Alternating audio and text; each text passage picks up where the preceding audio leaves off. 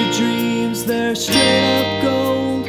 Live your life, that's what I was told.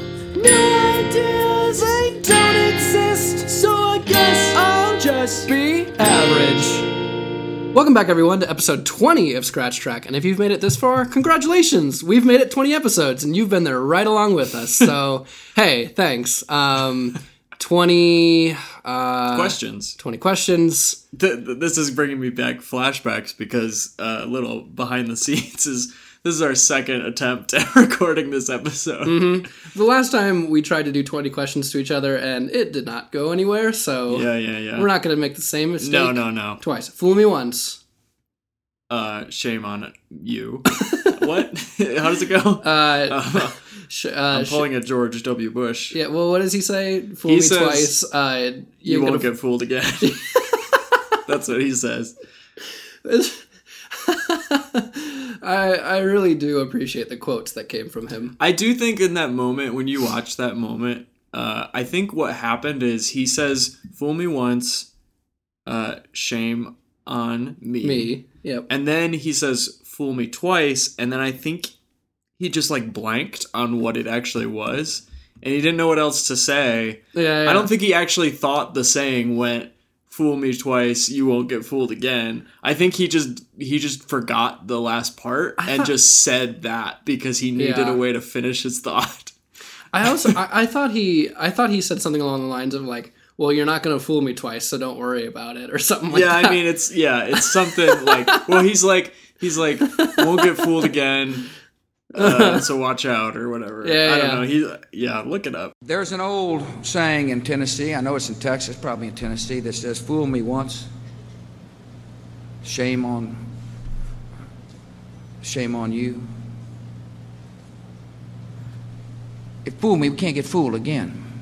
It reminds me of like when in Back to the Future, when older Biff corrects the younger Biff on his like make like a tree and leave. Yeah. Or and get out of here, and he slaps him and said, "It's leave. Make like a tree and leave." Yeah. And I just leave. Yeah. Not leaf. Well, okay. Well, I got it wrong. Future me is gonna slap me in the head someday. That's fine. Yeah. But anyways, as always, I am Darren Lammers. I'm Kyle Dykema. And this Darren Lammers is a little sick today, so... Yeah, but we have no guests, so I'm the only one that can... I'm the only collateral damage. Yeah, it's we'll see how it goes, but... Yeah, Darren has tea and I have beer, so... That's the dichotomy that we're this is we're the chemistry to we this have. Episode. Yeah. I have tea. He has beer. I like mornings. He likes nights. Mm-hmm. I like. That's not the opposite is true. I think that is true. Actually, for the two of I us. am more of a night owl. Yeah, for sure. Except for last night, I went to bed so early. I was telling Kyle earlier that I had a crazy fever dream, which I have never had before. Yeah, you should expound upon this on the podcast. Okay, so I cannot recall if I've ever had a fever before. Like, I don't... Which is insane. Like, I at least in my adult life, I've never had a fever. That I'm sure of. So last night, I went to bed, and it was just like, went to bed freezing cold. And in the middle of the night, I'm, like, sweating like crazy, and it's awful. Yeah. And I throw all the bed sheets off of me. And then at one point, the bed sheets, they feel like they're burning me. Yeah. It was the weirdest sensation. But, like, I actually, I still kind of feel it. Like, I have a cotton sweater on right now, and like I kind of do feel that. It's like that. Like, it's like when your skin is like extra sensitive. I think so, because I've had that before when I've been sick. Where it's like you're the worst. Like, it almost feels like you almost have like a small rash just across your whole body. Yeah. Specifically underneath my arms. Yeah. Like I just felt my arms, and even then, like I just I also was feeling for my muscles because they're so big. Right. And they have a rash. Yeah. Too. And so at one point, I think I just realized it in the middle of the night. Like, I knew I was dreaming, but every time I'd fall back asleep, I'd enter into the same dream. And basically... Back to our regularly scheduled program. I don't even know how to fully explain this, but like, as I was sleeping, I was aware that I was sleeping. I was aware that I had a fever. And then, like, for whatever reason, I just was having dreams about like the formation and cultivation of a society around my fever, which is because like were you like a god they were worshiping? No. I was like it felt like Lost, where I was like one of like 50 citizens, like all trying to like band together to like just create some order out of chaos, and like and the chaos being your sickness. I guess so. I mean, because like the plane of existence that we were living on was like my bed. Like it felt like there were like 25 people in my bed with me, and my bed was like a never-ending landscape. So that might sound appealing to some, but not this one. And I don't know. Like I remember there were times when we were trying to like divvy up time to like take care of things, or like trying to negotiate with other people. You know, here's a theory. Your dream was a manifestation or representation of your own body's cells organizing to fight the sickness. So this is like an Osmosis Jones type thing? Yeah. Oh, okay. Except they were all just probably represented by people. Yeah, it was so weird. Your body, your whole dream was a metaphor. But yeah, my body is a wonderland. My dreams are a metaphor. It was a metaphor. Yeah.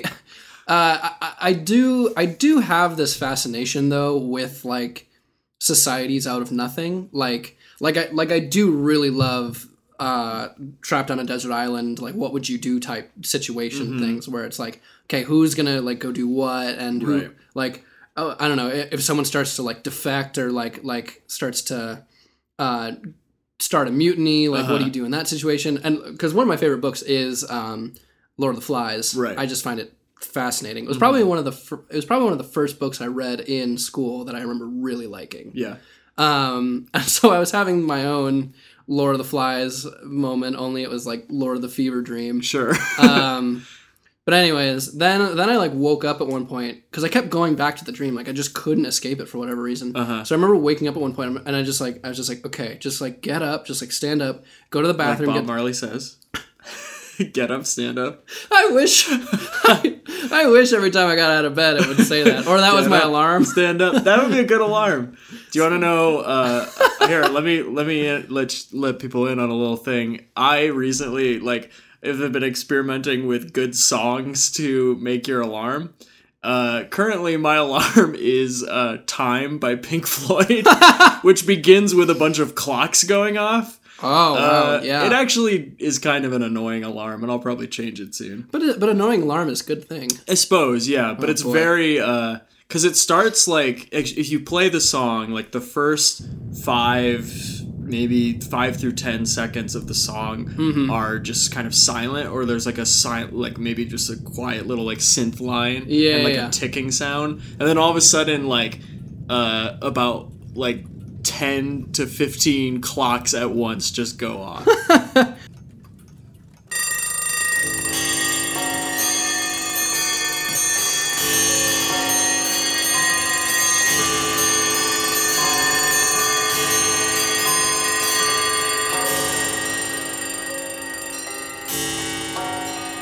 I'll show you what I wake up to typically. Okay. Go to my sounds. So I like it because it's very jarring. That's actually like kind of what helps me get up and stay up and stand as up Bob for Marley would say. So this is the Cowboy Bebop opening theme called Tank, and it's like a jazzy like those. Is that what you wake up to? Yeah. Okay. And like those like immediate trumpets, like every time. Yeah. It's also my ringtone, so that can be jarring too sometimes, but it's good. Yeah. No, but I woke up in the middle of the night and was just like, I need to go to the bathroom, just get a drink, and just reset myself a little bit, because like again, every time I tried to fall asleep, I just get this dream over and over again. It was awful and it was stressing me out. And so, yeah, then eventually that went away, and at one point I had the window open and the fan pointed at me, and like I was still outside of my bed sheets, and eventually my fever kind of calmed down. So it was the craziest experience I've had in bed. Whoa. Yeah. All right. You heard it here first. You heard it here. I tweeted about this for anyone that cares about my Twitter, but I recently had a dream, one of those like anxiety dreams where I'm taking a test, but I realize like I haven't studied for the test, and I like don't know at all what I'm gonna do because I'm basically just sitting at my desk fretting the whole time because I can't write anything down because I wouldn't know what to write down. But the fun twist about this particular dream is that the person giving me the test was our friend James Timmer, who is a high school teacher and was Darren's high school teacher, but I never had him as a high school teacher. I've only known him as a friend. But I think my brain just like put him in teacher category. And so when the dream came along, it was like, we need to fill the teacher role. Who do we got in here? Who was the last person to give Kyle a quiz? See, that's true. On this podcast, he did give me a quiz. So yeah, but it was also awesome. A math. I remember being a math test in my dream. Ooh, the worst kind. Yeah, which is probably why my brain picked that, because that would probably be the most anxiety-inducing test for real. Me. Because like a history one, you like if you have to write something like you might be able to bullshit your way just a little bit more than like hard numbers, you know? Right, and showing your work. Oof. Yeah. Glad I don't have to show my work for history. Show your work. Or you'd have to like put this in a chronological order and like and like list why the things that came before this event were impactful to this event. Yeah. Actually, that would be a good like. And then like you have quiz. to just keep going back farther and farther and farther and farther until you get to like a fish crawling out of some pond. Cool. Fish crawling out of a pond, like a little pollywog or whatever. Yeah. You know, the classic evolutionary visual. I thought it was like it's like a little amoeba to a fish to like a fish out of water to a reptile. To somehow, to it's a not. rat. I mean, that's just a very like simplified. Like it does not like. And then the rat turned into a man.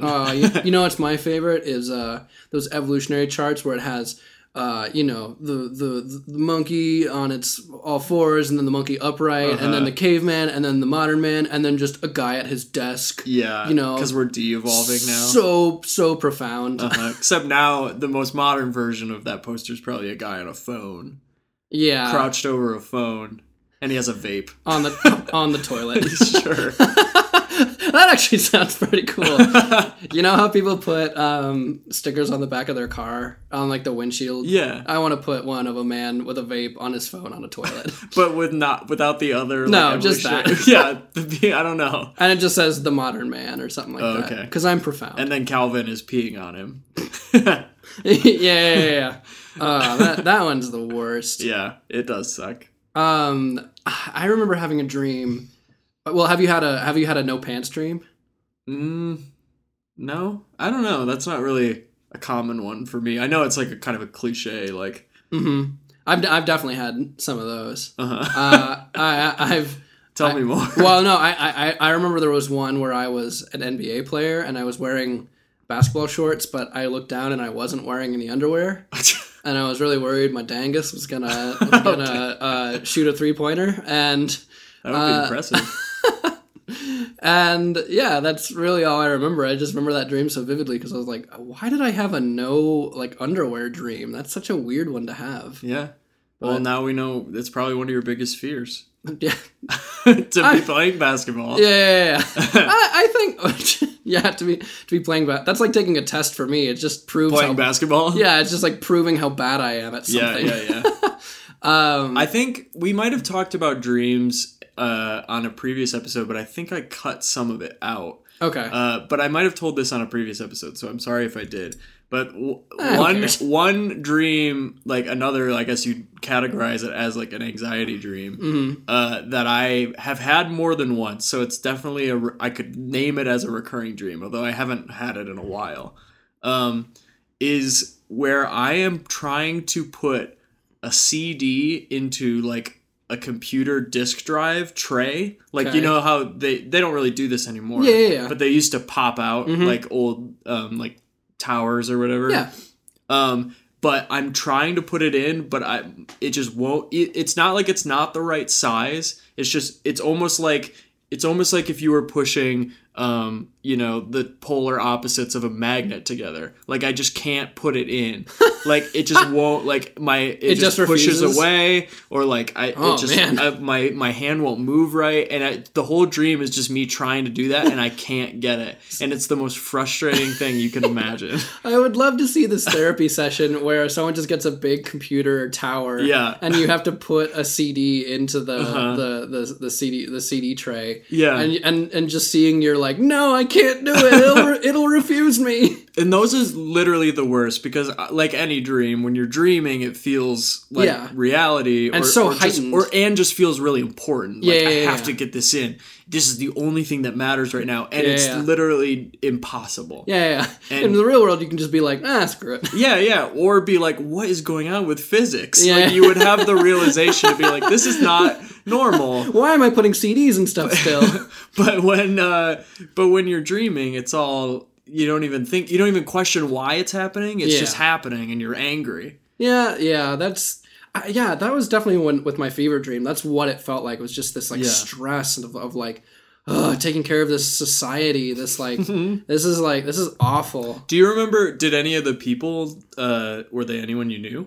No, because I don't know if this is true, but they always say like that your brain can't make someone up. Like if you're seeing a face in a dream, it's a face you've seen before. That you like have in your head. No, I can't remember their faces. Oh crap! I did have a dream a couple nights ago that I was going to tell you about. And honestly, it sounds like a surrealist like horror film. Okay. So I had this dream that this guy like kidnaps this girl and like. And then she wakes up in her bed, but then there's just like a plant near her. You're just like watching this story unfold? Yeah, no, it was like I was watching a movie. Okay, it was weird.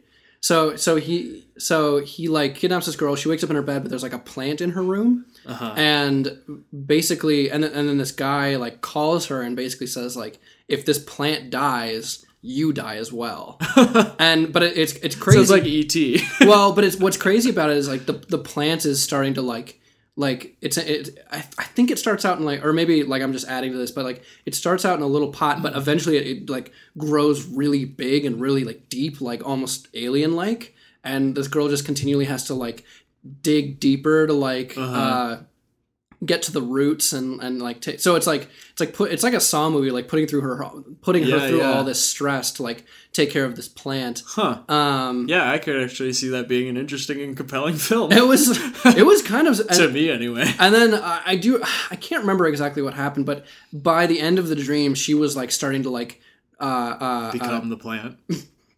Yeah, I don't know. That seems like a big way it could go. No, she was starting to like try and find ways she could like outsmart this guy. And yeah, I don't know. It was just such a weird, but I just remember it so vividly for whatever reason. And the reason I bring it up is because the main girl in the dream, I had never seen her before. And I remember that. I remember being like, that is not a person I have ever seen. But you can visualize her right now? Yes. And I was like, that's not a person I've seen in the wild. That's not a person I've seen on television or in movies. Like, this is a completely new person. But now if you see her in real life, you got to warn her. Yeah. Run. This was a really like weird but cool part. So like the way the guy kidnapped her was like, she was like walking down like a concrete corridor of some sort. Okay. And he was walking the opposite direction, and he like stops. And he like, this is so weird, but he like blew this cube bubble in his like hands. Oh my god. And then like around her head, this like cube formed. Okay. And then it collapsed. And that's what made her pass out. Jeez. And it was like even just talking about it, I'm like, what does that mean? That's really cool. I hate it sometimes how like creative my dreams can be. Yeah. Or even like there are times, and I've actually heard, I wouldn't really call myself a musician. I really do love music, and I, tried to self-teach myself to play the guitar or whatever. But there have been times where I've, like, my dream essentially made up a song that's really good, And by the time I wake up, I don't have the foresight or just desire, I guess, enough to try to transcribe it or like sing it into my phone or something. But like that always blows my mind because I'm like, man. And like even lyrics, like to the point where like maybe part of it is just in the dream it makes sense and I think it's good, but if I actually thought about it while I was awake it would be bad. But I'm like, man, I'm unlimited potential. I just gotta tap into that. I mean there are famous stories of musicians coming up with songs like the Beatles primarily. Yesterday was a dream melody, and the story goes Paul McCartney like dreamt the melody. And he wrote it down or like, remembered it. And he was afraid to like actually write it as a song because he was sure that he had heard it somewhere. And it was plagiarizing it. He just didn't know what it was because he thought it was so good, but he didn't know where it came from. Yeah. That's so crazy. Yeah. I remember as a kid, like when I was like a teenager, I would have dreams where I don't know, like it would be a melody or like hum a tune or something like that. And I remember waking up and always being mad at myself that I forgot how to play piano because all I wanted to do was just to get that out of my head and remember it forever. Right. And I knew that like the window is so short. Like I'm either going to go back to sleep and forget it or like I'm going to wake up and realize like, crap, it's not the same as like what I remembered. So I think this isn't music, but I think it was Salvador Dali would sit in front of his canvas and like in a like a intentionally comfy chair and like doze off, and then would like I think he would have like a bell or something on his arm or some way where he would like sort of be in that place where you're sort of half awake, half asleep, and you're just starting to like dream or have like visualization. Where if he would jolt or like his arm would fall or whatever, he would jolt back up and then immediately remember whatever visual he had just had and start painting. That's incredible. That might be apocryphal. I just remember reading that somewhere. So it sounds real. It sounds like Dali. Let me spread the lies if it's lies. But yeah, I mean he had that funky looking mustache. I mean he was a weird guy. Yeah, I wouldn't put it past him.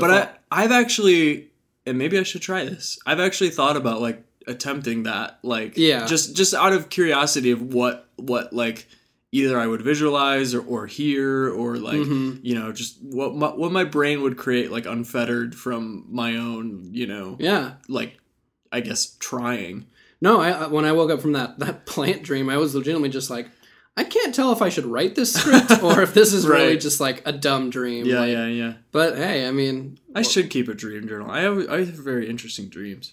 Yeah, and I think they say if you write them down, if you tend to keep a dream journal, you'll tend to remember your dreams just more regularly anyway. It sort of like trains your yourself to be better at that. Dreams are so weird. Yeah. Yeah. So having a fever dream was like the weirdest experience I've had. So yeah, that's where I'm at. Yeah. So as far as not changes as far as sickness goes, but for you got a new car. I did get a new car, yeah. I think some of my car adventures have been documented on this podcast because bullet through the windshield. Yeah, that's the most notable one.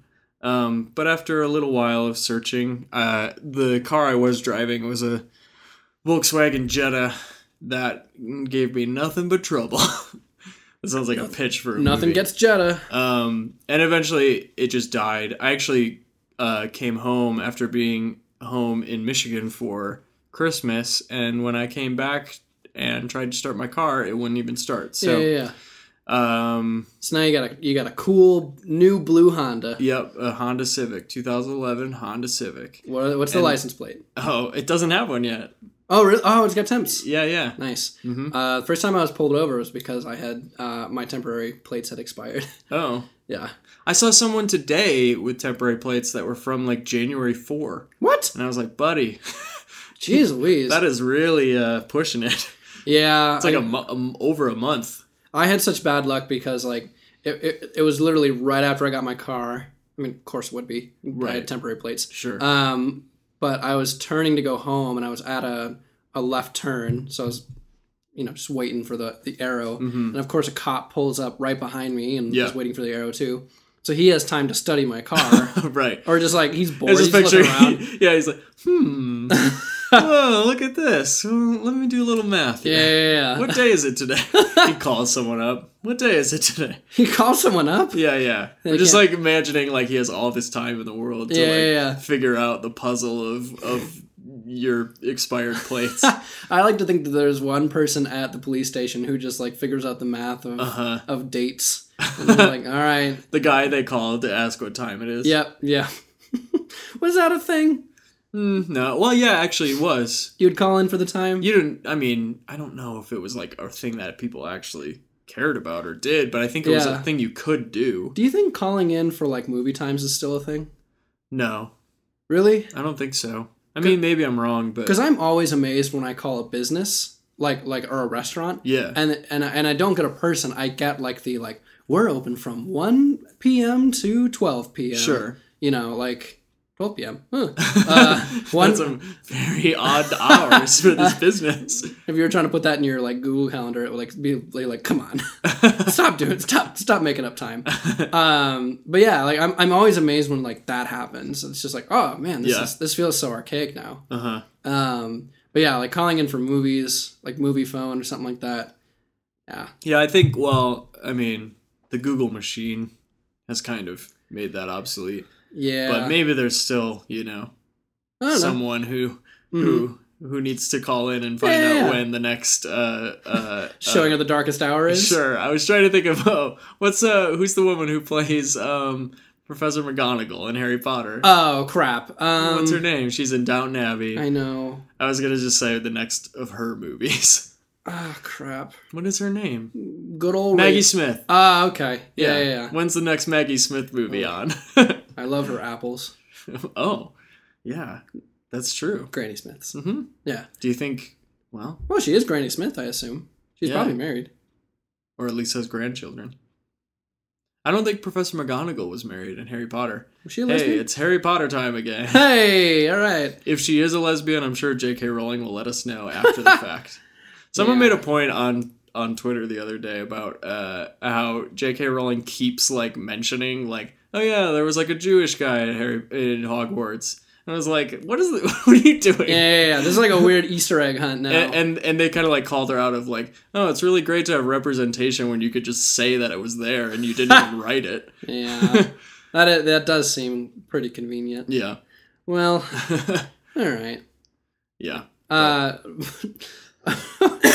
How did we get on Maggie Smith? Well, I was saying that, whoever was calling in to the phone, the movie phone was probably an old person looking for the next Maggie Smith movie. Yeah. Or Judi Dench. Or... Sure. But Judi Dench, she kind of, I guess with Maggie Smith and Harry Potter, but I was going to say Judi Dench kicked it in James Bond. Yeah, that's true. So, kind of found her younger audience there. Yeah. Yeah, but I like to think that there is still like a movie phone thing out there, just for the nostalgia of it, just for the Yeah, maybe there is. There's probably a movie phone website. Yeah, they probably still exist as a company. Yeah, it's like Movie Page. Bad. No, that's not bad. That's probably the next like logical name for movie phone, Movie Page. Mm-hmm. Not bad. They probably wouldn't change their name though. I don't know why it would be too memorable. Yeah, I don't know why you made me think of this, but so my mom, she part of her job is just like taking older people who need assistance to like go get groceries and like go get their hair done and just take them out to do errands. Mm-hmm. And give them a night on the town. Call movie phone for them. Yeah. So my mom has gotten ads from vendors who cater towards, people probably over the age of like 60. Okay. And one of them that she got was a Uber for grandparents, and it was called Go Go Grandpa. Oh yeah. And oh my word, it is. No, but isn't that kind of where your mom is?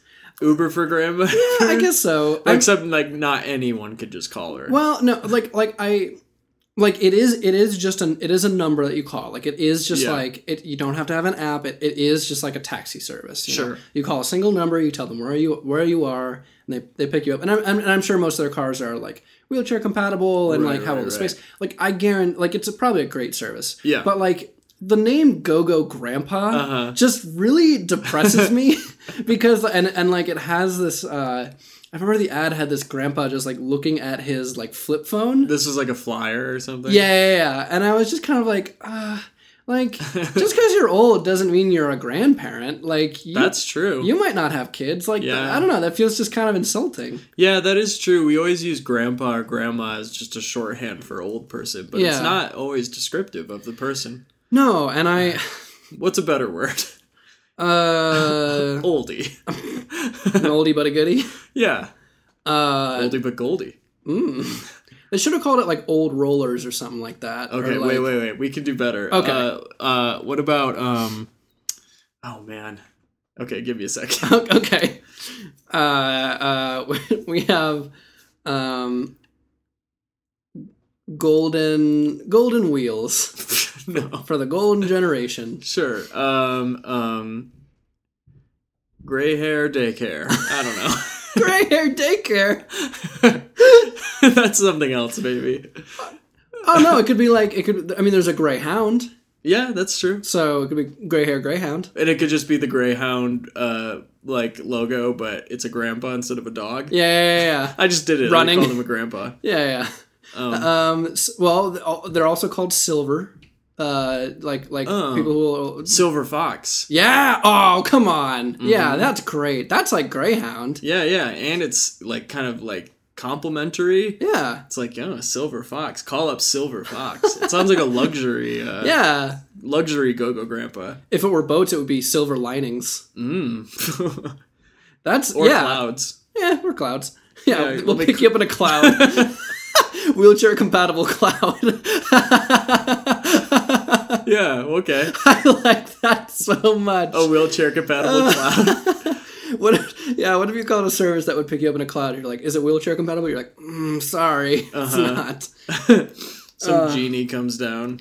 But Go-Go Grandpa just like, man, it just really bummed me out. Like, I mean, like... It sounds condescending. Yeah, and maybe they don't care. I don't know. Yeah. Or maybe they are smart enough to use Uber, so they don't have to use Go-Go Grandpa. Mm-hmm.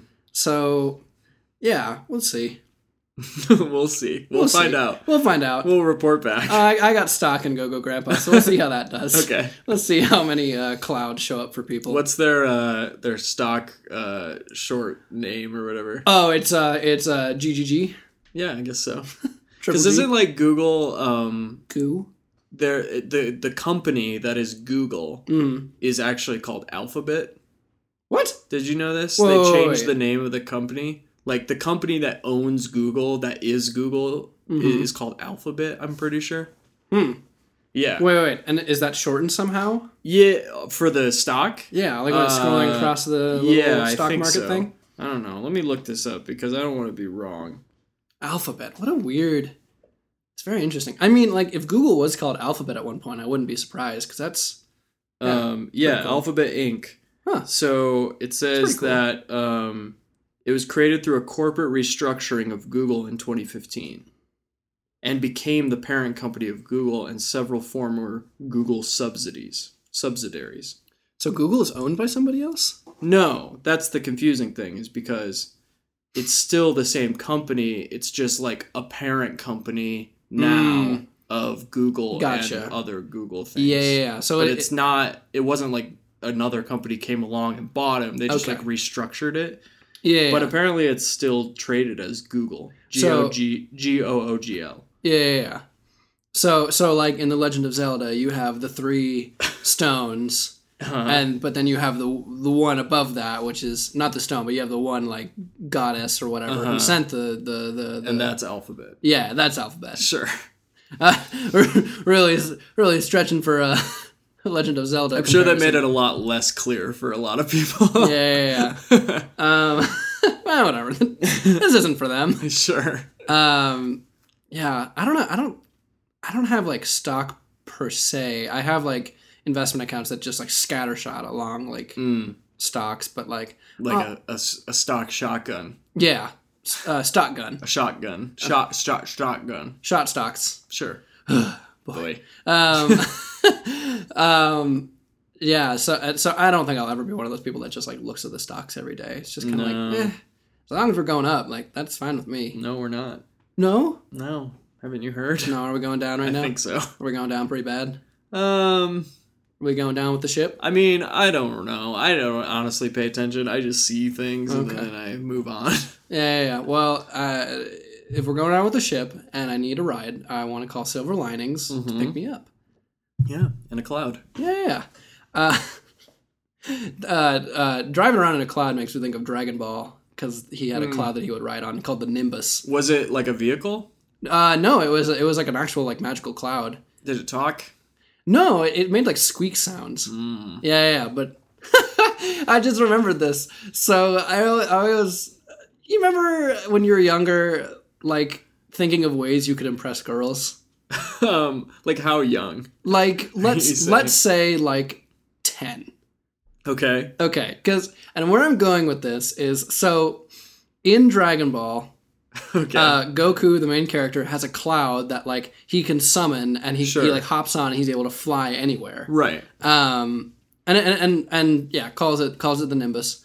Anyways, I always imagine myself like being able to summon one of those and like taking a girl with me to like impress her, which is like the cutest like thing for me to remember. Like, I mean, it would be really impressive if a 10-year-old summoned a cloud. But I remember like thinking like, oh, if only I had a Nimbus to impress this girl with, like I'd be so cool. Yeah. Like just like wishing to have this mythological thing in order to impress women.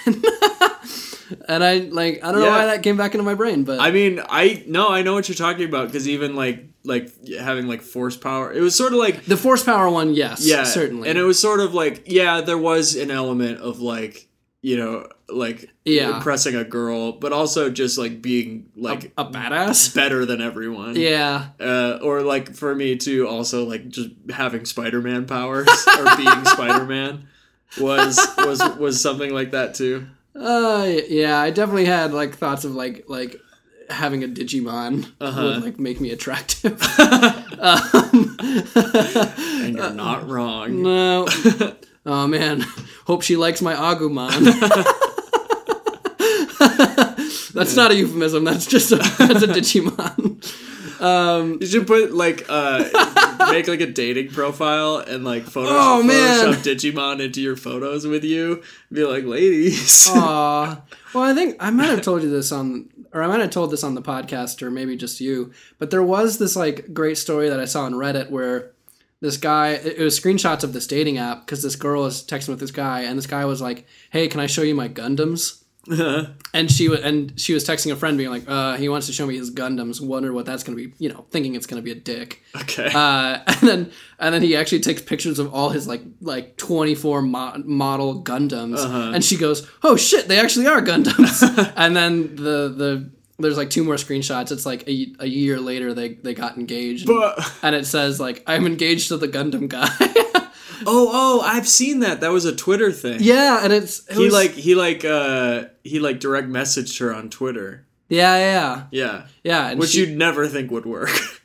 Apparently it did. Like, I mean, that's really cool. And we talked about sliding into some DMs a couple episodes ago about like on Instagram, your friend Caitlin would get harassed. Yeah. I don't know if anyone wanted to show her their Gundams. Yeah, slide those Gundams into your DMs.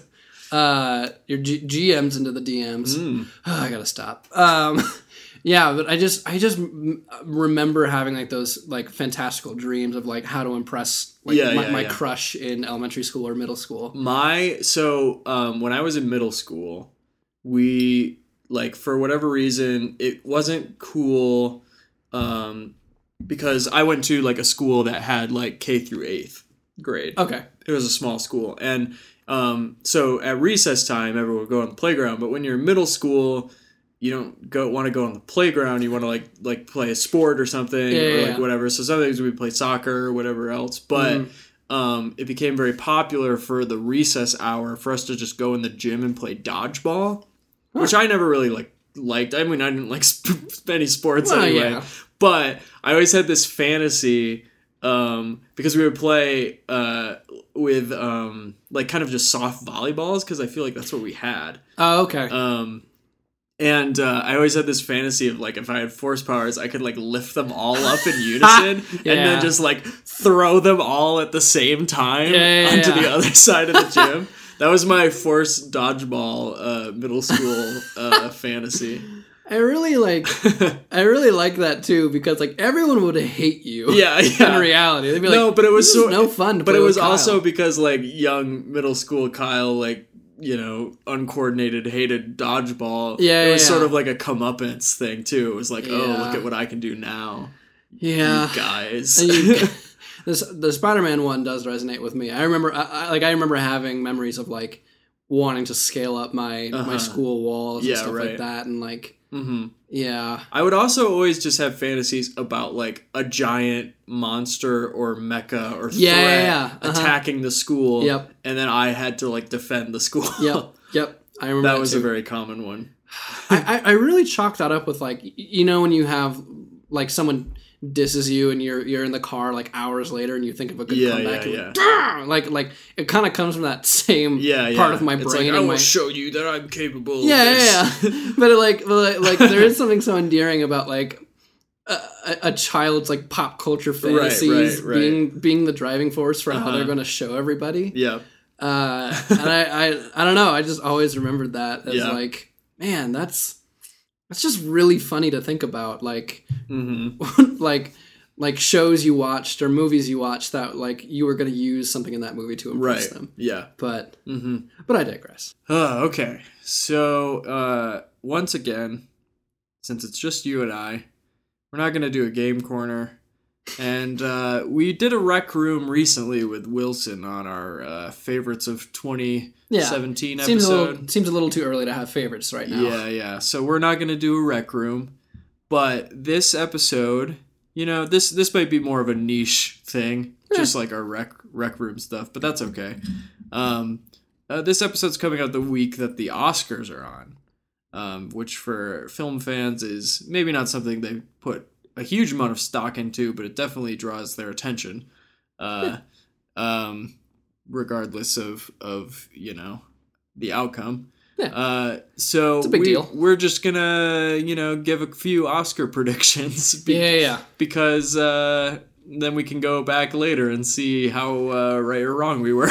Yeah, and I mean, like, you might not have seen these films, so, like, some of this might not be relevant to you, but hopefully the conversation makes you want to go see them or check them out. I mean, if they're nominated for an Oscar, typically they're in theaters again. Right. Like I know Get Out is in theaters right now. Yeah. Which, please go see. It's fantastic, but... So, we're going to go through 5 of, I guess, what we consider maybe the big heavyweight categories. Probably the ones we pay attention to the most. Yeah. And just talk about which one we think will win and which one we wish could win. Or which one, if we were picking, which one it would be. Okay, well then let's start with the one we want to win. Yeah. We wish to win, and then the one we think will win. Okay.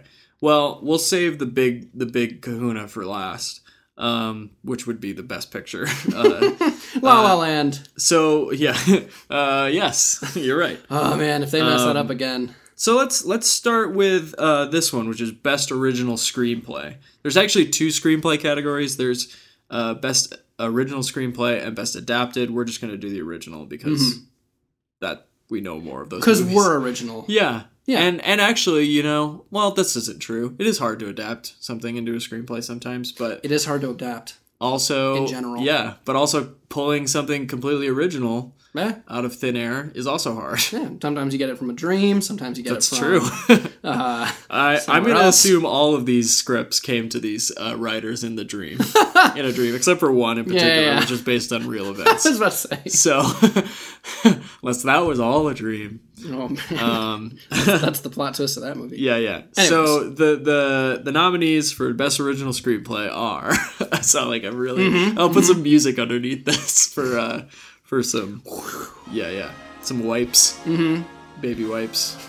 Some wipes. All right. So we have The Big Sick, Get Out, Lady Bird, The Shape of Water, and 3 Billboards Outside Ebbing, Missouri. And I did not name any of the authors of these screenplays, but we're just gonna focus on the films themselves, I guess. I'm sorry, I'm not giving them credit. Well, first impressions from, I mean, like, it's a really strong category for best original. Yeah. Like, it is genuinely hard to choose because, like, I have seen all those movies and I find them all to be incredibly original. I am surprised to see The Big Sick in there. I mean, like, it is well written, but it is a rom-com, which is something that probably doesn't get nominated a lot. So that's something where I'm kind of like, oh, okay, like that would actually be really cool to see win. But as far as like the writing that really stuck out to me, and like, I don't know, I got to think beyond just like words that are spoken in a script, like probably any like direction or just like structure of like the story itself too is important.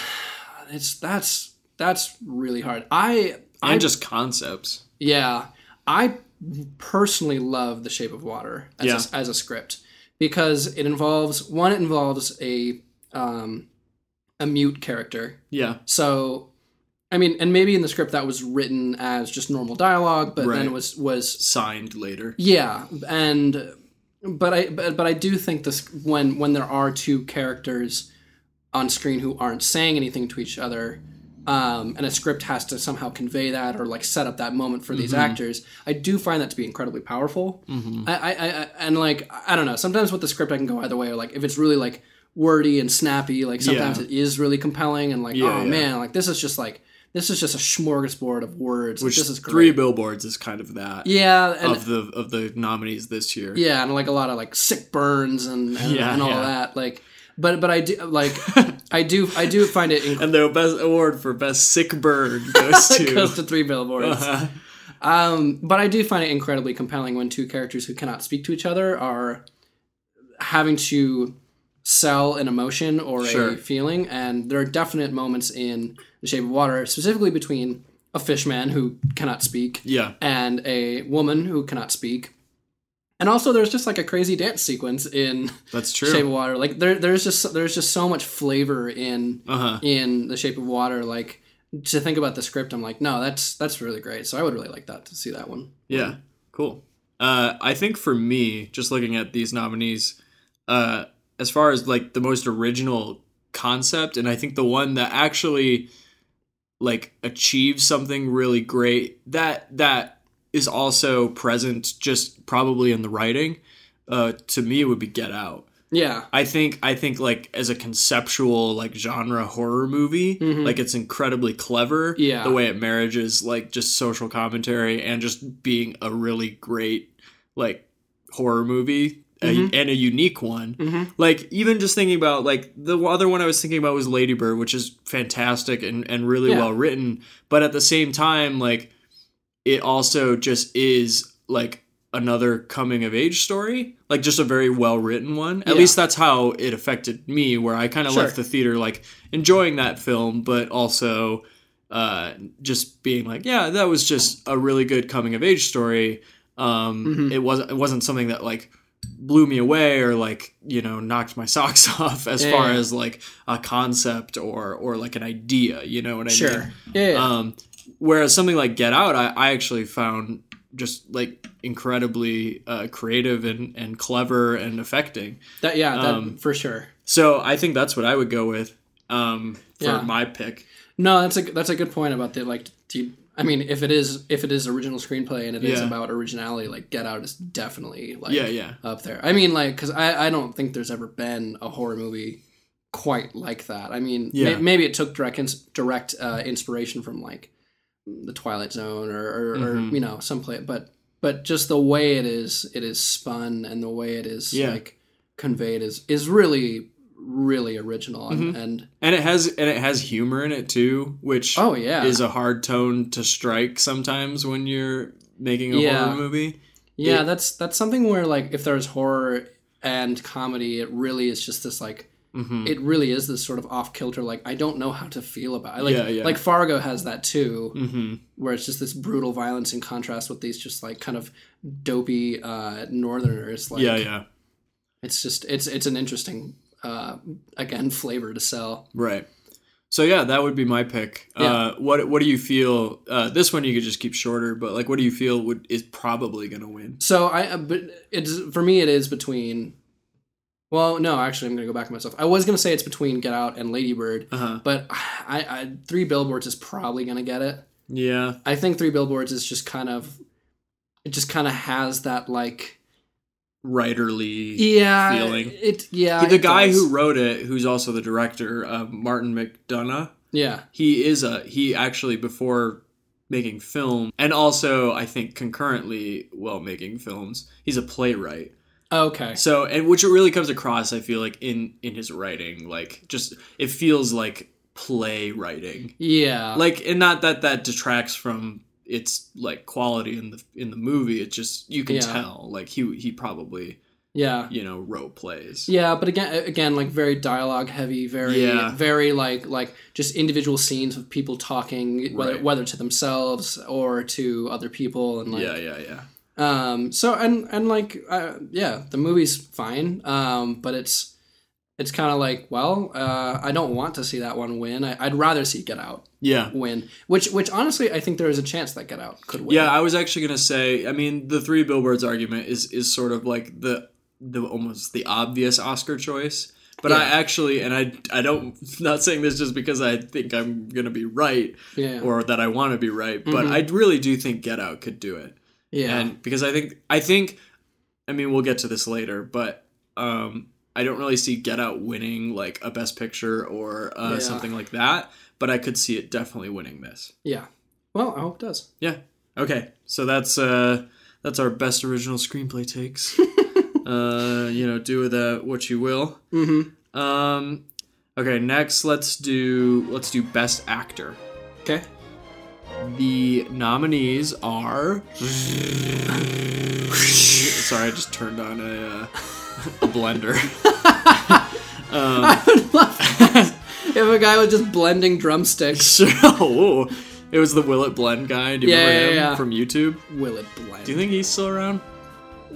Those are all basically just commercials. I don't know. Is the ShamWow guy still around? Yeah, I think so. Okay. He's around. He hasn't committed suicide yet? No. Yeah, he hung himself with a ShamWow. Well, it shows you its strength. Dark joke. Okay. Yeah, really. All right, anyway, on to the nominees for Best Actor. Sorry, folks. We have Timothée Chalamet for Call Me By Your Name. Okay. Daniel Day-Lewis for Phantom Thread. Daniel Kaluuya for Get Out. Okay. Gary Oldman for Darkest Hour. And Denzel Washington for Roman J. Israel Esquire, which I don't think either of us have seen. No, I heard that movie was bad. I have not seen Darkest Hour. You have. I have, yeah. But I've seen everything else. That is definite Oscar bait, but we can get into that in a second. I think for me it's between who I want to win is either Timothée Chalamet or Daniel Day-Lewis. So I think they're both really good contenders. I really did like Daniel Day-Lewis's performance in The Phantom Thread. Like he is such a there is something about him on screen that is just so inviting and cathartic, and it just sucks you in.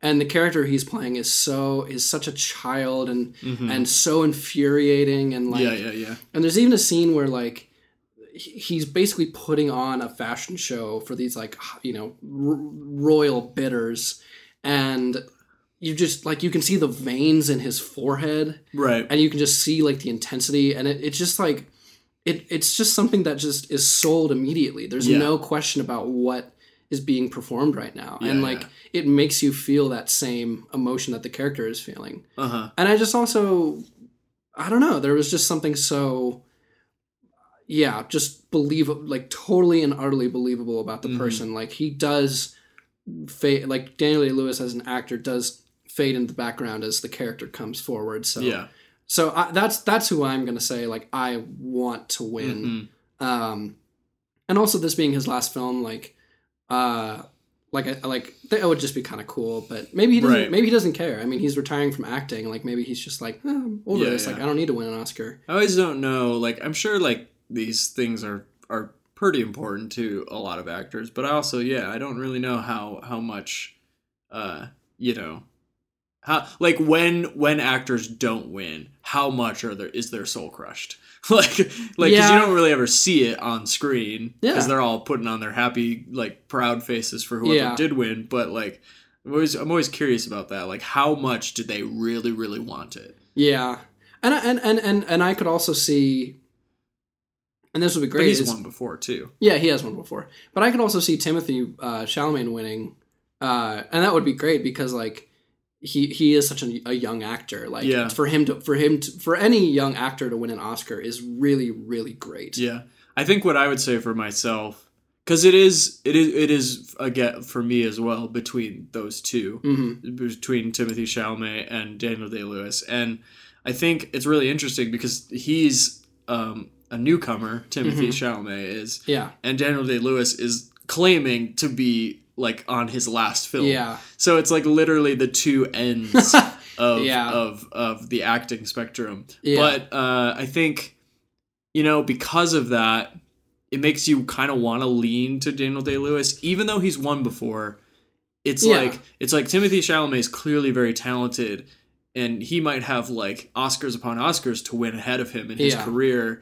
Or I don't know. It's not like a numbers game necessarily as much as just like Daniel Day-Lewis is sort of such a tyrant, like legend. Tyrant is a bad word for it. He's a tyrant in the fan. Well, he's such a force. Like he is such a like he is the actor. Like I'm confident in the fact that we could name him that. Right. Exactly. Yeah. And almost to the point where like you can almost roll your eyes at him, but then you see his performances and you're like, oh my god, like because he does the the method thing where he won't leave character and makes everyone tiptoe around his like like when he was Lincoln, he was like Lincoln all the time apparently. Yep. Which is kind of eye roll worthy, but then you see the performance and you're like, man, he's really good. Yeah, you just don't know how much the method affected it or not, but whatever. Yeah, and I will say this about Timothy Chalamet, like he did a really good job, but I think we'll see better performances out of him. Yeah, not that he did a bad performance, but like I think we'll see really good. I think we'll see really good performances out of him. I mean, and to be honest, at least for me personally, like his performance, "Call Me by Your Name," is already like iconic. Yeah, like, it's already so memorable. Yeah. So, excited to see what he does in the future. But I guess if I had to pick, I would probably give it to Lewis just for the last go, and just because it's great. Yeah, his performance is great. Really, really good. Yeah. And I think I'll just say too, right now, I think he'll win it. That's who I think is going to win. Yeah, Why you for the same reasons? Because it's I think it's because. I do think because he made such a big deal about saying that this was his last film, I think that's going to influence. And who knows if that's true? Yeah, exactly. We'll see, but I do think that will influence people to vote for him, just because he's Daniel Day-Lewis, and it's kind of hard to not vote for him. Did he win for There Will Be Blood? I don't remember. I think he did. He probably did. Because I remember that Oscar so vividly because it was basically for Best Picture. The runners were There Will Be Blood and No Country for Old Men. And No Country for Old Men won. Right. So, yeah. But I think he won Best Actor. But anyways. Yeah. Like I think there's a good possibility that he could win. Mm-hmm. There's just a really good possibility he could win. I also think Gary Oldman could win. That would be interesting. Because, and honestly, that's kind of a cynical choice for me. Because, like, seeing The Darkest Hour, which is good. Like, it definitely has its Oscar baitness, and has its good qualities and bad qualities because of that. But there is something about, again, like, people just being so engulfed in a character, that I think the Oscars really likes, especially with like prosthetics and stuff like that. Yeah. And he really is like, he is fantastic as Churchill, I think. Uh-huh. Like, I think he does a really good job. Whether it's accurate or not, I couldn't tell you, but like, he does do a very good Winston Churchill and kind of settles into that character. Uh-huh. So I think, just for the sake of disagreement, I'm going to say that it's Gary Oldman, because it just seems like a safe choice. Okay. Plus, but also, I'd love to see Gary Oldman win a Yeah, win I mean, Oscar. there is a thing that happens with the Oscars sometimes where an actor will get an award for a performance that maybe in the span of their career is not the best, but it's sort of just like an apology award where it's Yeah. like, hey, we never gave you one before, and you've done Yeah. a lot of great work over the years, so Yeah. this is what you get now. I thought of Leonardo DiCaprio the other day as like, why Yeah, did he win for The Revenant. The Revenant Yeah. and not for Wolf of Wall Street? Right, like, right. The Revenant was just boring. Yeah. Ugh. Yeah. But I guess we'll find out. Yeah. My money's on Mr. Lewis. Hey. Mr. Lewis. Hey, if you want him to win and your money's on him, then you got a good contender. Why not? All right, so next we'll do Best Actress. Actress? Yes. Okay. The nominees are Oh, there goes that blender again. and a bear, maybe. or Well, we something. just talked. Anytime you say the Revenant 3 times, it summons a bear. Did we say it 3 times? The Revenant, the Revenant, the Revenant. All right, so the nominees for Best Actress are Sally Hawkins for The Shape of Water, Frances McDormand for 3 Billboards Outside Ebbing, Missouri, Margot Robbie for I, Tonya, Saoirse Ronan for Lady Bird, Well done. and Meryl Streep for The Post.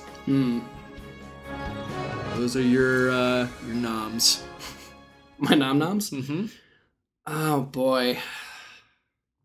Wait, I want to go back a second. Like, Okay. like with the Best Actor, like seeing Denzel Washington nominated again. Oh, yeah. It doesn't shock me, but it also is kind of like is this just like someone we have to have on our list every time they're on a movie? Yeah. On a movie. In a movie. Or on a movie. Or on a movie. on a movie, be a movie. What? And Meryl Streep is kind of that same thing to me, where it's like, yeah, she was probably great in The Post. I haven't seen it, so I'm just using hearsay. But I'm kind of like, man, is that just like clickbaity for the Oscars? Mm-hmm. Like, okay, we have to nominate Meryl. And There was a movie, I don't know if it was last year or a couple years ago, that everyone, like, I never saw it, but like all the critics that I saw commenting on the fact that she was nominated for whatever this movie was just talked about how bad that movie was. And it was like, yeah, she's fine. Like, she's Meryl Streep. She can't really do wrong. Yeah. Even in a bad movie. But at the same time, like, this movie was awful. Yeah. And Whatever it was. I can't remember. I can't remember it. Well, it's probably good that it's not a memorable movie. I guess so. No, but like, yeah, it's fine to nominate these people and like give them more credit, but I'm also just like, they don't have to be on your list. Right. Whatever. So. Okay.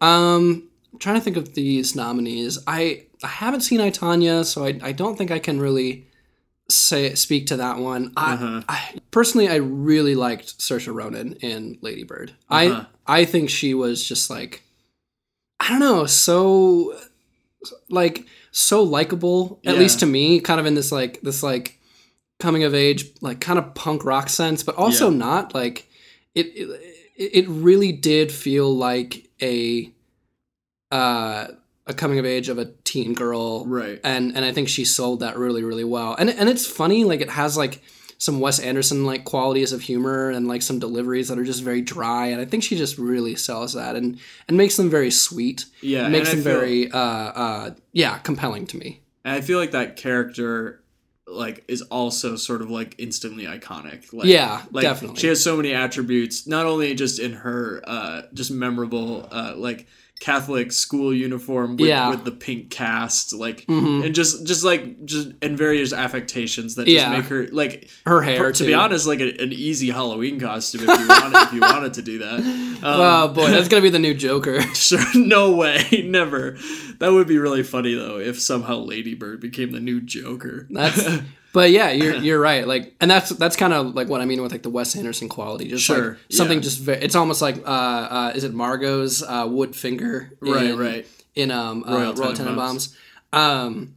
Yeah, and I think she just, there was something just so, I really liked that movie, so that might be it too. But but it is mostly around her performance and her interaction with the mother character in the movie was, yeah, like I'm not a girl and I do not have daughters, so I cannot speak to What? I cannot speak to any of that truth, but it just felt like nothing I had seen before in a female driven movie, and yeah, I really liked it. Yeah. So Cool. yeah, Saoirse. This one's very tough for me because I agree with what you're saying about Saoirse Ronan, and I actually was leaning towards her, but I also think there's a compelling argument to be made for both Sally Hawkins in Shape of Water and for Frances McDormand. Now, I'm just going to jump ahead and say this before I say who I want to win. I think Frances McDormand will probably win. I agree. She kind of just gives the classic Oscar powerhouse performance in Three Billboards. Yeah, definitely has the best burn. Yeah, she'll have a great, clip where she, takes someone down with some yells and angry language in her clip that they show when they're going through all the actors and actresses. But I think because it almost feels like the obvious choice, it's not the one I would pick. Mm-hmm. So that leaves it between Sally Hawkins for Shape of Water and Saoirse Ronan. And I don't know, it's really tough. Yeah. Because, so Sally Hawkins in The Shape of Water, as you said earlier, is playing a mute person who uses sign language. She's not mute in real life. Mm-hmm. So that was like an acting performance. I don't know how much credit I give or don't give her for that. It's an interesting thing. It's kind of like when somebody does like an accent in a movie, maybe. Like, it's like they had to learn how to talk that way, but, like, does that make it a good performance? I think she's very good at it, though. I don't want to diminish that. No, I think, though, like, portraying a mute person is actually different from an accent because, like... Well, yeah, it is. Besides the obvious, like signing and, like, just being very fluid with your signs, like, that's one thing, just being like, good at the language, quote-unquote. Right. But there's that one scene where... she's basically convincing her neighbor to rescue this fish monster with her, and she's like tearing up, and like signing like very like rapidly and angrily and passionately, and even then like I was able to just like the emotions were coming through that, like signing very like viciously and like very almost like hard was the way to convey that, and I mean there's facial expressions in that too, but.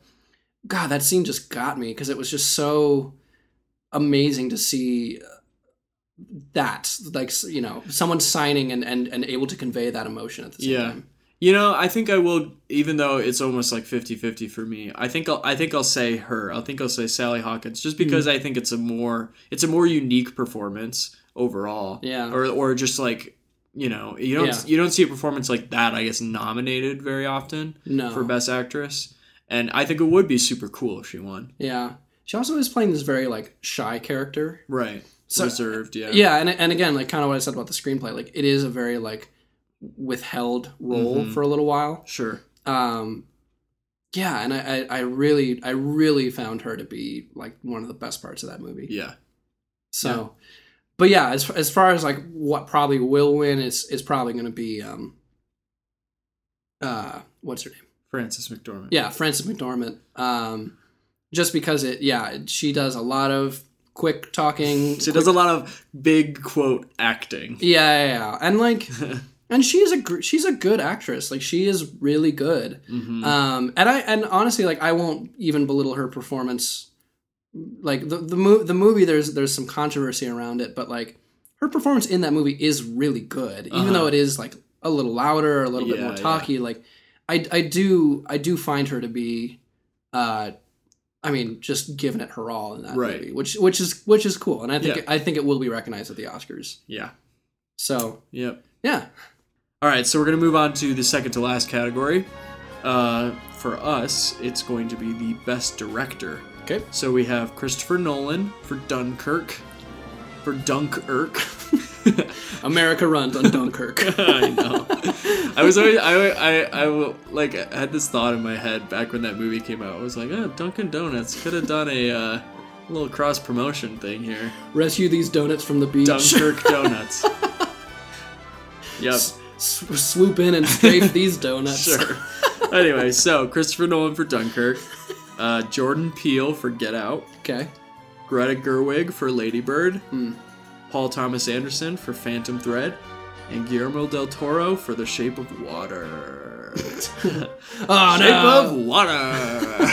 I wish they did announce the nominees like a sports announcer. I think they should just get the guy who does The Price is Right. Yeah. Come on down guy. And he could say that whenever someone wins. Come on down. Yeah. Claim your Oscar. Oh boy, that's a tough list. Mm-hmm. It is a tough list. Man, I almost need to do process of elimination. For Okay. me. I don't want Christopher Nolan to win. Okay. Has he ever won a Best Director? No, I don't believe he has. I'm going to click on his name on Wikipedia and find out. Well, while you're doing that, I liked Dunkirk, and I think Christopher Nolan is a great director. You know, doesn't always make the mark for me. I don't like Interstellar. I think it's a little too Nolan-y, kind of got away from him. But I did like Dunkirk, but I don't think, compared to the other directors, I don't think he should win. Let's see. So it was Jordan Peele, Greta Gerwig. He has not won an Oscar. But Okay. Christopher Nolan has not. Okay. What was the other three? Paul Thomas Anderson and PTA. Guillermo del Toro. I love PTA. Honestly, for me though, like I want to champion Guillermo del Toro, Greta Gerwig, and Jordan Peele. And maybe after this I'll decide. But like Greta Gerwig, like just being like Lady Bird is fantastic again. Like I love that movie. And I love her. Like Frances Ha is one of my favorite movies. Yeah. She's so good in it. And to see her like become a director and make this just very like funny and sweet and hard movie is really cool. Like I'm really proud of her. And you know, like, not that this is like the driving factor, but like the fact that she is a female director and made this movie, like I would love to see her win. Sure. I would love to see her get the recognition for this movie. So that's her. Jordan Peele, like I think that again, just like the fact that Get Out was made and is nominated, like that's an incredible fact. If he was able to win an Oscar, that would just be fantastic as well. Yeah. Especially for what that would represent to the African American community and for, you know, there's even like Ryan Coogler with Black Panther, like I'm kind of like, man, he could even be like nominated for that movie. Like that's like, I think that's just such a cool thing. And I love Guillermo del Toro. I mean, he's just a lovable like troll, and he's and he has not won Best Director. And I really think he deserves it because he has such a backlog of great movies. He probably should have won for Pan's Labyrinth. And he is such a visionary. Just has this weird sensibility of art design and creature design, and I'd love to see like a creature director win an Oscar. Sure. So it's really just kind of because these directors have such bring such unique visions. Right. So I really can't decide, but if I had to pick one, I would probably go with Greta Gerwig. Okay. You know, man, this is so tough because I understand exactly what you're saying, where you're like, yeah, you want to champion like these sort of newer directors or just directors who've been, you know, doing their thing for a while and deserve the recognition or whatever. Yeah. I'm going to be 100% honest, and I'm not saying that this is my pick right off the bat. Sure. If I'm just looking at this list of directors, and also, like, Paul Thomas Anderson's probably my favorite of the five. Yeah. Like, as a director. But he's also made the most movies and has, like, a huge library of films that are great. Yeah. So it's kind of easy to say that. Like, Yeah. the Christopher Nolan has a lot of great films. Guillermo del Toro has great films. Both Greta Gerwig and Jordan Peele are first-time directors for features. So they probably have a lot of great films ahead of them. So, Yeah. I mean, yeah, this is a toughie. Like, I know, it's hard. all right, I'm going to do what I did last time and jump ahead.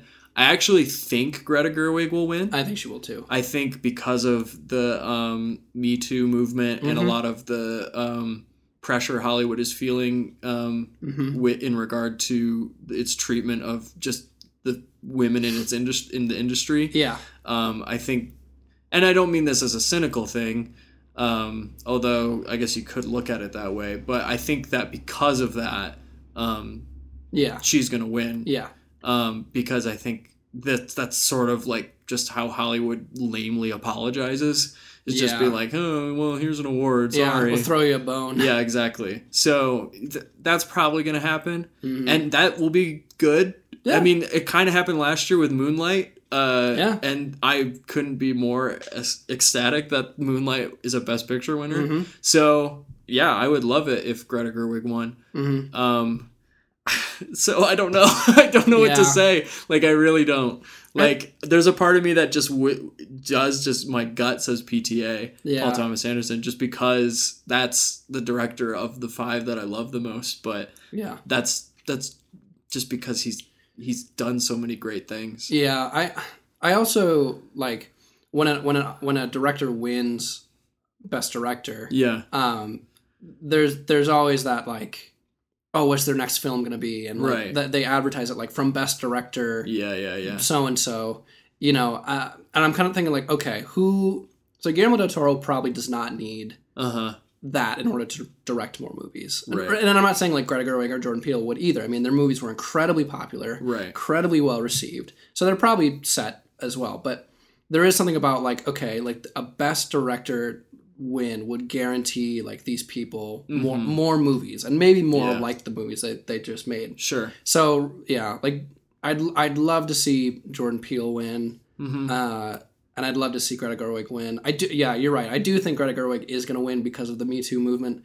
Which I hope that doesn't take away from the fact that she is like could be a winner, but like I hope history would be kinder to it than just thinking of it as like a in the moment decision. And you know, does view her for the talent she is. Yeah, and I do think she's incredibly talented. I mean, that movie was so good, and I've even watched behind the scenes of her directing, and it is very like it's fun. Yeah, it is very endearing to watch her direct. Like she is she feels like a whacked out art teacher. Like like she's so great, and I really just love her and would love to see her win. So sure. So yeah, I guess I didn't really answer, but that's good. PTA. Yeah, I guess so. Yeah. I guess that's my answer. The white male. I hope the white male wins. The great white male. Ahab, look out for the great white male. All right, so it's time. Yes, ladies and gentlemen, it's time for the final category, the one you've all been waiting for. Here comes the bear. Why does that sound like a bear at all? Okay. Best That's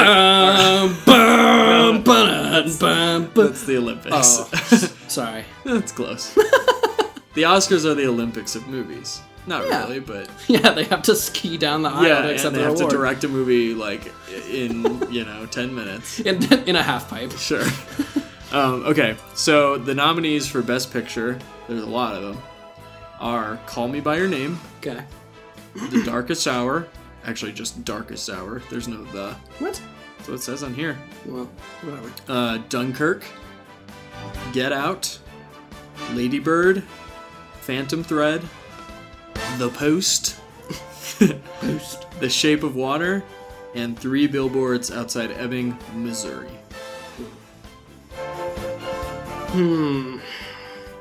All right, I'm going to go first on this one because I had a gut. My favorite film of these nominees is Call Me by Your Name, actually. I don't think that one is going to win, but that is my favorite film.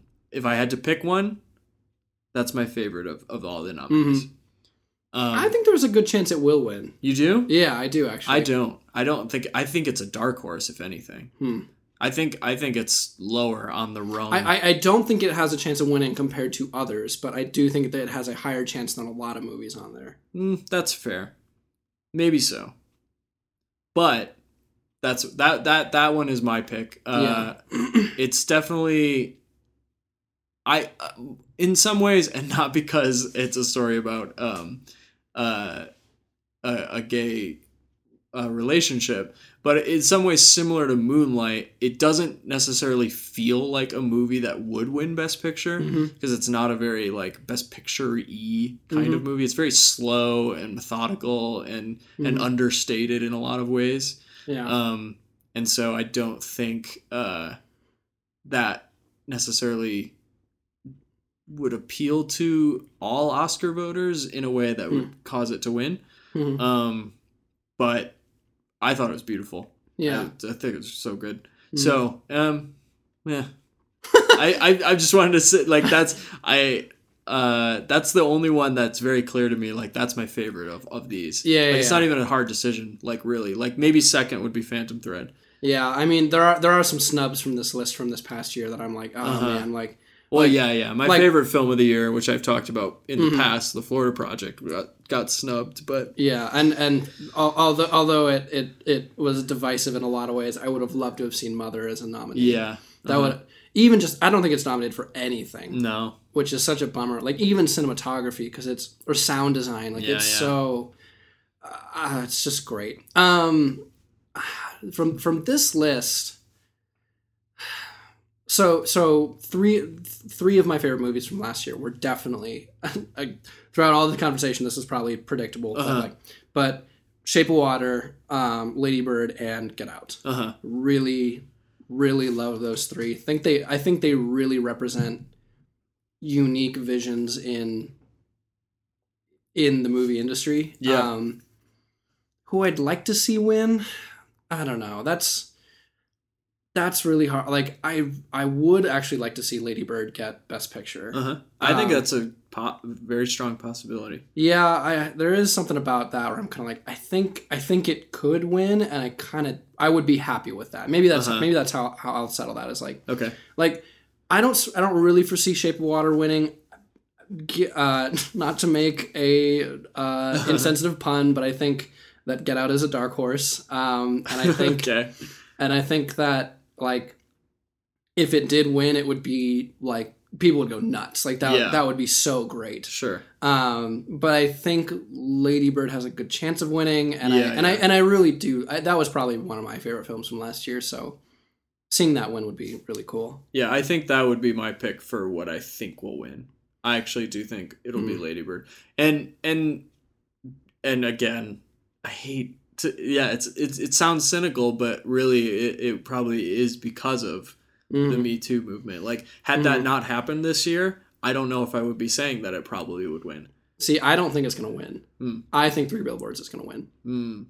Like, I think they're going to give Best Director to Greta Gerwig, because that is a clear female representation. Yeah. And then Best Picture is going to be like, they're going to be like, okay, we covered that. Now we can get back to like what we want to win. Yeah. And I think it's going to be Three Billboards, which has a very like strong female lead, sure, but like, I mean, it won the Golden Globe, and that was sort of predictable and disappointing.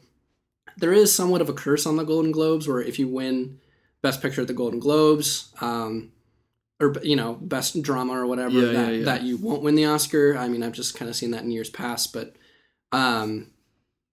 yeah, I think there is a really good chance that will win out over Lady Bird. Sure.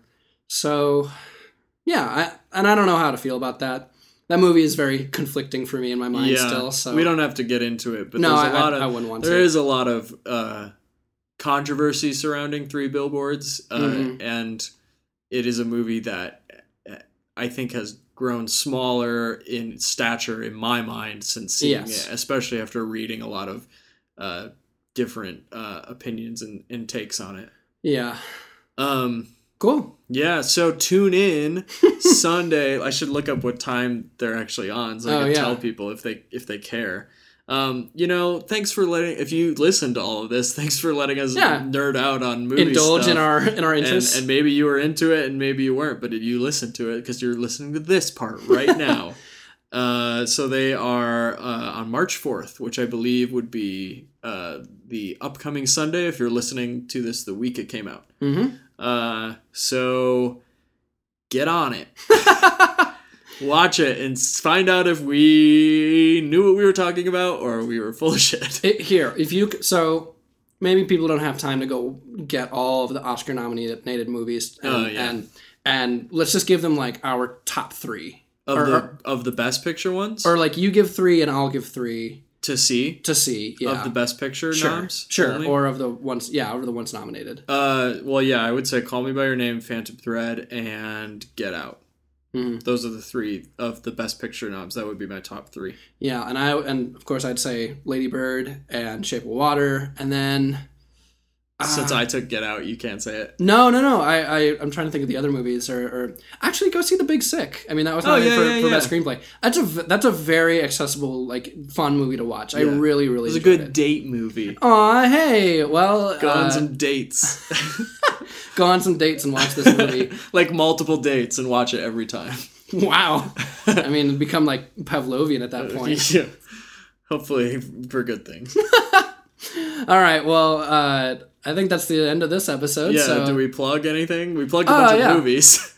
Let's see. I would like to. Well, since I have a fever and a sore throat, I'd like to plug your nose. My nose. It's not running. It's not a cold. No, I'd like to plug Tylenol and Gatorade. Okay. My new band. And I'd also like to plug Saltwater Rinse because the saltwater gargles or whatever, because those have really helped me. Sure.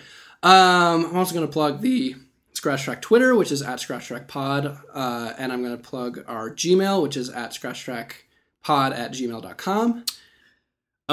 So I'll plug my Twitter, which is just @AlternativeKyle. I've actually been a lot more active on it recently. Yeah, so. I've seen a lot of likes, which is cool. Yeah, maybe. I mean, I've got. Don't be bashful. I get notifications on my phone when more than one person likes a certain tweet, and there's like the past couple days, it's been like 3 people liked Kyle's tweet. Yeah, and that's about as high as it gets. Whatever. Anyway, retweet me. Maybe give me some more followers. And as we go out, as we exit this episode, we'll remember. So a fan and friend of the pod, although I've never met him personally. I have neither. Oh, really? Okay. I don't think so. I believe he is past guest Brett Cotty's cousin, Carter Sanderson. Sure. Is that correct? I think so. Yes. I'm sorry if I had part of your name wrong. It's Cortair. So he direct messaged me or the Scratch Track Twitter actually he direct messaged me on Twitter. He slid into our DMs. Didn't show us any Gundams though. Sadly. Yeah. And he asked if he could have access to the files for our theme song so he could do a little remix. And then he sent us a little thing he messed around with. And one of the things I think he discovered was that we did not have good timing. No. Like, you'll notice when you listen to it, I can tell just from hearing He tried his best. that and it's not his fault, it's our fault. Oh, it's our fault. Yeah. I think he struggled to remix it because our timing was off on the theme song. Because we apparently have no rhythm. We're 2 white guys. I guess so. But we'll play that as we go out. It was a very flattering. It was great. Thank you, Carter. Yeah, I had a big smile on my face listening to it. Yeah, it was super cool. So I guess if anyone else wants to do that, just slide into our DMs or email us at scratchtrackpod@gmail.com. Yep. And lastly, I'm going to say that we are on Stitcher, we're on SoundCloud, and we're on iTunes, and probably other places where podcasts are found. Rate us on iTunes if you enjoy this, if you think we're compelling, because that actually really helps us out. And we're 20 episodes in. That is a landmark, I think. Yeah. Like, I think most people would quit their podcast at this point. So yeah, I'm really happy that we're this far. So cool. Yeah. So anyways, I enjoyed this track, and from all of us here, it rips. It rips. It does it slap? As the kids say, it dings in the whip.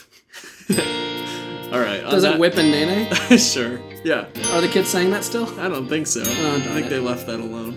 Okay. Well, from all of us here, we'll see you later, okay? All right. Bye. Bye.